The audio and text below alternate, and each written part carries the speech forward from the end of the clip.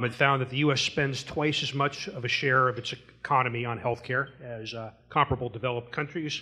It has the lowest life expectancy rate, the highest suicide rate, and the highest chronic disease burden.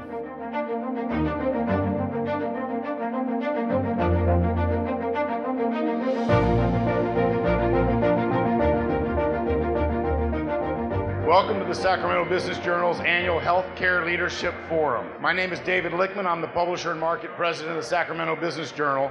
And I have no doubt that today's discussion will be, as always, both informative and educational. We're thankful that the panelists were able to join us for this impactful conversation, and I really want to express our thanks to all of them for being here today and sharing their perspectives on the business of healthcare in our region. Each year, one of the comments I hear most often at the end of the program is, "Wow, I wish we or they had more time." We're going to introduce the panel here. Closest to me is Brian Alexander, who's the CEO of Sutter Roseville Medical Center, a 791,000 square foot acute care facility. Sutter Roseville operates a certified level 2 trauma center, a level 3 neonatal intensive care unit, and the Sutter Rehabilitation Institute, the region's only facility dedicated exclusively to rehabilitation services. Next to Brian is Mark Behl, Senior Vice President, Physician Enterprise West Division for Common Spirit Health and CEO of Dignity Health Medical Foundation. He's responsible for leading the strategy and operations for Common Spirit Health's ambulatory models in California, including aligned medical groups, clinically integrated networks, and independent provider associations. Next is Dr. David Lubarsky, Vice Chancellor of Human Health Sciences and CEO for UC Davis Health.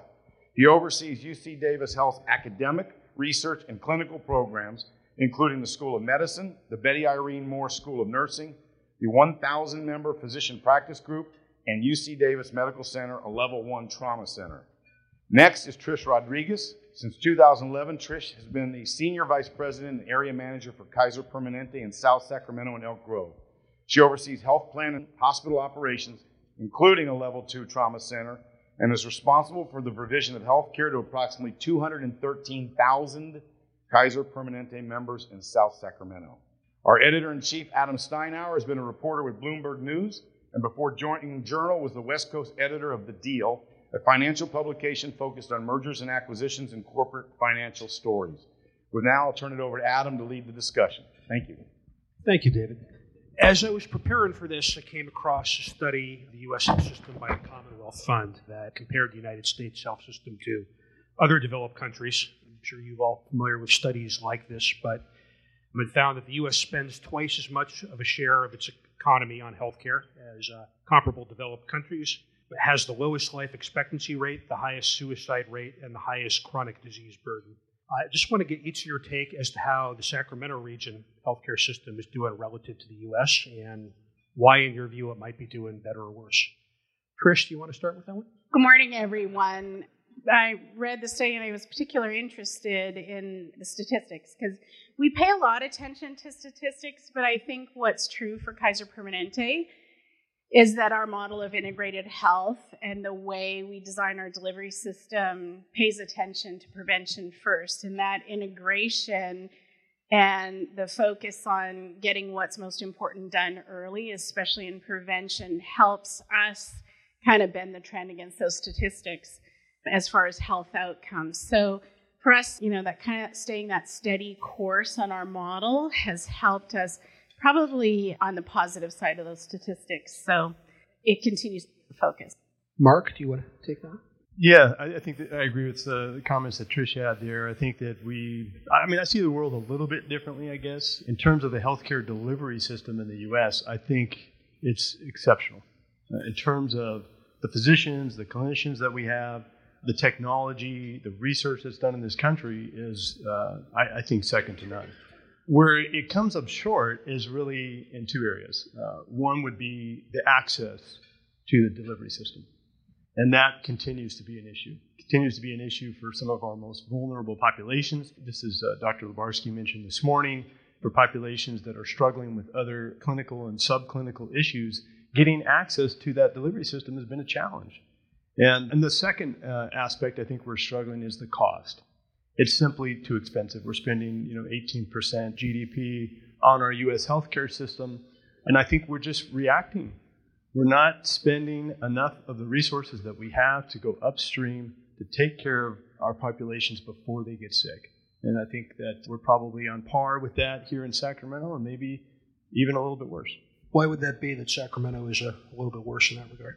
Well, I think there's some other challenges that we have here. I mean, as we said, walking in today, I think that we're struggling with the homelessness issue here in California, and I do think that the cost of living here, there's certainly it's more expensive, and so that creates more challenges in terms of where you're going to spend your dollar.